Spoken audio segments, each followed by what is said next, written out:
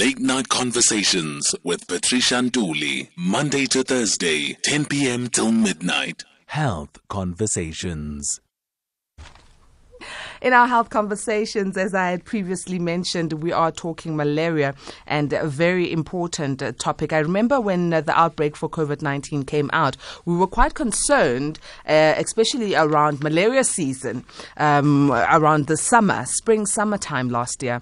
What will this mean? Because some of the symptoms of malaria are really, really close to those of COVID-19, like the fever and the weakness of the body. So it is something that in Africa we have been grappling with, but it hasn't been given much prevalence, and understandably so with the pandemic that is drawing our attention right now. I'd like to welcome Dr. Karen Barnes, who's the Director for Pharmacology at Worldwide Antimalarial Resistance Network. Thank you very much for joining us, Dr. Barnes. Thank you, Patricia. Good evening to you and your listeners. I'm really grateful for the opportunity. Dr. Barnes, do you feel that the goal for 2025 to eradicate malaria altogether is achievable? Can we attain it in the light of COVID-19 pandemic? I think it's definitely a goal worth striving for, and I think Southern Africa has made great advances in the last 2 decades. And so at least in our region, I think elimination in countries like South Africa and our neighbors like Eswatini, Botswana, and maybe even as far as Zambia, it is an achievable goal if we all work together, bringing all partners together. Now, let's talk about the partners that need to come together here, because most of the time when we are talking health conversations, it seems that we put the onus on the departments of health and we put the onus on medical practitioners and scientists. Is this the case with malaria, or do we all have to pull together? I think the Department of Health has done amazing things. This year we'll be celebrating 100 years since South Africa had its first map of tracking where we get malaria transmission. And 100 years ago, we had malaria transmission south of Pretoria and south of Durban. So you can see how good we've been at pushing it back to our borders. But as you say, the Department of Health and medical practitioners cannot work alone. We need the community on our side. We need them to seek diagnosis and treatment within 24 hours of getting malaria symptoms. We need them to complete treatment even if they feel better soon. And we need them to allow their houses to be sprayed so that the mosquitoes that transmit malaria can be eradicated. Without killing the mosquitoes, we can't win the malaria fight. The private sector also plays a great role. A lot of the private sector interventions have made a really big difference. And obviously malaria can affect their work as much as it affects ours. So I think those are the key stakeholders that work together for success. So, Dr. Barnes, is this how we in South Africa managed to eradicate or move out malaria from the main cities, and now it's found, mainly in the border and outskirt regions? Exactly right. So we've had a very strong indoor residual spraying program. That's when households get sprayed with insecticide. We've mostly had effective drugs to treat malaria, and we've always seen outbreaks come at a time when our insecticides and our drugs fail. So we need really good monitoring for drug resistance and insecticide resistance to make sure that those don't compromise the effectiveness of our otherwise strong programs. A-teamers, do you live in a region that is malaria prone? If so, please do let us know. Or if you've traveled to a place that is malaria prone and you have seen the devastating impact of malaria in a particular community, call in on 011-714-2006 or WhatsApp 0614-104-107. We've got Dr. Barnes, who is a pharmacology director at the Worldwide Antimalarial Resistance Network. Let's go to some of the voice notes you have sent. Hi, SAFM. My name is Mike. Is VAR. Okay, so this topic of malaria is very personal. So next week we're going to Lusikisiki to bury one of our own who had traveled to an African state which has not been mentioned as now. Ne? And when they came back, they had a spinal issue and they had to be hospitalized, and when they came back and it was discovered that there was malaria, and this morning he passed away, like 27 years old, architect,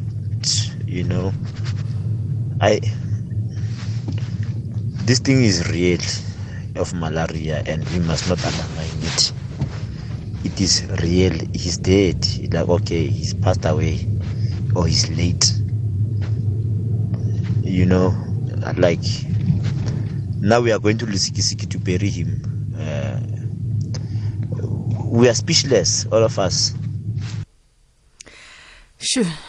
So sad, Atima, and really condolences to you, your colleagues, and the family of your beloved friend. I mean, Dr. Barnes, a 27-year-old architect, clearly went traveling for work and came back with malaria. It was not detected.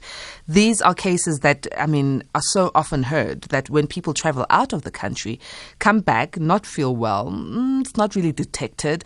But at the last minute, then it is noticed that this person had contracted malaria. Why is it, Dr. Barnes, that the medical fraternity in South Africa finds it so difficult to screen for malaria? Is it because it's not so prevalent in our country? Well, thank you, Mike, for calling in, and I'm so sorry for your loss. It is always hard to hear these stories. And yes, Patricia, I think that our teaching is that we always have to have a high index of suspicion for malaria as any healthcare worker, a nurse, a pharmacist, a doctor. And it's particularly highlighted, obviously, when one is working in malaria areas or has traveled to these areas. So if you get a history like that, the first thing to do is to do a rapid test for malaria. You can get the answer in 15 or 20 minutes. So the problems come when people don't give a history of having traveled, or people don't think of doing a test. And for us, one of the other big problems is that people stay home for too long. They hope it's flu. They hope it will get better by itself. And then by the time the malaria is severe and they only get to a health facility late, it's sometimes too late to be able to save them. So a key message for everyone is, if you're in a malaria area or you've traveled to one, if you're sick in any way, seek treatment or diagnosis within 24 hours, and you'll get an answer in 15 minutes. And that can save your life. Let's take a bit of a break. We'll be back. I'd love to hear your contributions, A-teamers. Very important, and critical situation when it comes to malaria that we faced in Africa. But, COVID-19 has overtaken every other pandemic, every other disease, every other situation medically that we are facing. But that does not mean we should overlook malaria, because it is a killer. Here we've heard an A-teamer who says a 27-year-old architect passed away because of malaria. So let's engage on this on 011-714-2006 or on 0614-104-107. That's where you can send your WhatsApps. Is it possible that by 2025 we can find ways, solutions and means to eradicate malaria? Well, that's what we're talking about. Late Night Conversations with Patricia Nduli, Monday to Thursday, 10 p.m. till midnight. Health Conversations. It's 21 minutes after 10 here on 104 to 107 nationwide, SAFM leading the conversation. This is Late Night Conversations, and we are talking right now with Dr. Karen Barnes, who's Director for Pharmacology at Worldwide Antimalarial Resistance Network. Is it possible that by 2025 the goal can be achieved of eradicating malaria in Africa? I really do hope so. Dr. Barnes, what is the role of anti-malaria prophylaxis? Because I am aware that when you're going to travel to a country that has got a high probability of malaria, then you need to take these prophylaxis. Do they really work? Great question, Patricia. And yes, most of the recommended prophylaxis options, if they get taken properly, provide more than 90% protection against getting infected with malaria. They should never be used alone. You also need to do all the right steps to avoid mosquito bites with insect repellents and bed nets and burning coils and such like. But in high-risk malaria areas, taking prophylaxis exactly as it's meant to be taken, for as long as it's meant to be taken, will protect most people. It's the real challenge is people often are quite good about taking it while they're traveling, but then when they get home, they forget about it. And of course, that's the time when the infection can break through. But used properly, it can be life-saving. So prophylaxis need to go hand in hand with other preventative measures, like you said, the using of nets when you sleep. I know in most countries that are malaria prone, you'll even find nets on the windows, and as a door screen, there'll be net screens on the doors, across your bed. But the mosquito coils, those smell horrible, but they are helpful. They do. They are helpful. Let me go to a message here. Donald in Rustenburg says, good evening, Patricia and all A-teamers. Hot areas mostly are malaria infested. We must spray chemicals in stagnant waters as all mosquito breeding sites so that we can be safe from malaria. Yeah. I hear you, Donald, and I think it's something that we need to be cognizant of. Is it possible, Dr. Barnes, that here in South Africa, I mean, for instance, in Gauteng, we haven't had cases of malaria, but is it possible that the global warming could cause malaria to come back if we are not careful and the community is not aware of what to do to prevent malaria? Global warming can change things in many directions. So if it makes for a warmer, wetter environment, that increases the risk of malaria. But if it creates a drier environment, which is also happening in some places, it won't do so. I think that South Africa's got such a good track record in terms of controlling mosquito populations and pushing them right back to our northeastern borders. I don't see that happening unless malaria programs don't get supported either by the government or by the communities. So I think that Gauteng will never return to where it was in the 1930s as a malaria transmission area. And hopefully we'll keep rolling malaria back across southern Africa and then further along in Africa. And in terms of the buy-in from government, is there much in South Africa to ensure that communities are educated around malaria, communities are aware of when they travel in and out of South Africa that they need to take prophylaxis and look after themselves?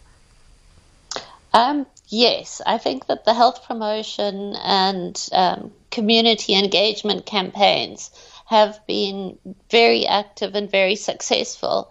And in malaria areas, there's been a message going out about when we talk about COVID, we must also talk about malaria. And some of the mass community screening and testing programs have combined testing for both malaria and COVID. So a lot is being done. There's some great innovations. I know that there are DJs working at the moment to compile CDs that can be distributed to in places like taxi ranks, truck drivers, border posts that will play music that will engage the youth and inform them about malaria. So there's a lot of innovation happening. I've got the pleasure of co-chairing the South African Malaria Elimination Committee, and we were meeting today hearing about all the great community engagement that is happening. Of course, there can never be enough, and programs like yours can make all the difference. So we're really grateful when the media engages on this important subject. Let's go to a voice note from one of our A-teamers. Hi, SAFM. Musa here. So, several years ago, I traveled to Uganda, and I needed to get I think it was a yellow fever shot before going, and just protect myself using insecticide spray against those malaria-carrying mosquitoes. What I'd like to know is does the yellow fever shot, or whatever shot it was that I got to go to Uganda, does it have anything to do with malaria?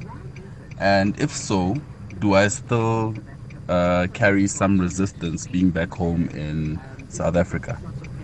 Thank you so much. Thank you for that question, A-Teamer. Dr. Barnes, please do respond. Thanks, Musa. A very good question. So a yellow fever vaccine will give you protection against yellow fever, but unfortunately it doesn't give you any protection against malaria. So it's a good thing that you were doing all the right things to avoid mosquito bites when you were in Uganda.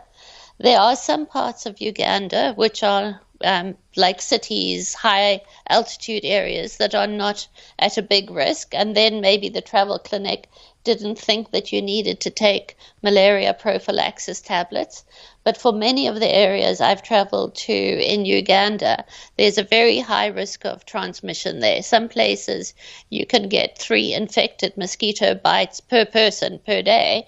And in those places, I would say that the tablets would also be needed. Long term, though, your yellow fever vaccine only protects you against yellow fever for about 10 years, but not malaria. So if I am a person who travels quite often to countries that are prone with malaria, should I be taking, let's say I travel every single month to a different part of the continent, should I be taking prophylaxis every single month, pre and during and post my travels? It's a good question, and unfortunately we always need to look at a little bit more detail about where you're going, when you're going, to know whether tablets would be needed every time.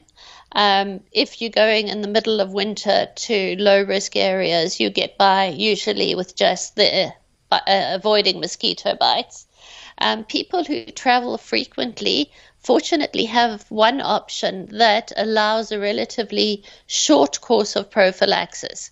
It only needs to be taken 2 days before and then throughout your stay in a malaria area and 1 week afterwards. So if you were traveling once a month or once every 2 months, you would still be able to have quite nice breaks in between your trips from being on and off prophylaxis.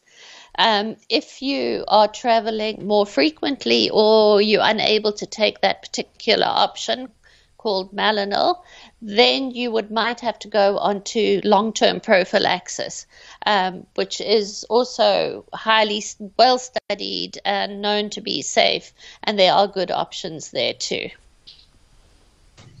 So, it's Mike again, and I live in Zirbekong, in an agricultural holding where there's a little capability improvement by the Department of Agricultural Fisheries and Forestries, where you find that there's a lot of pig farming and there's no sewer system, there's no reticulation in this area.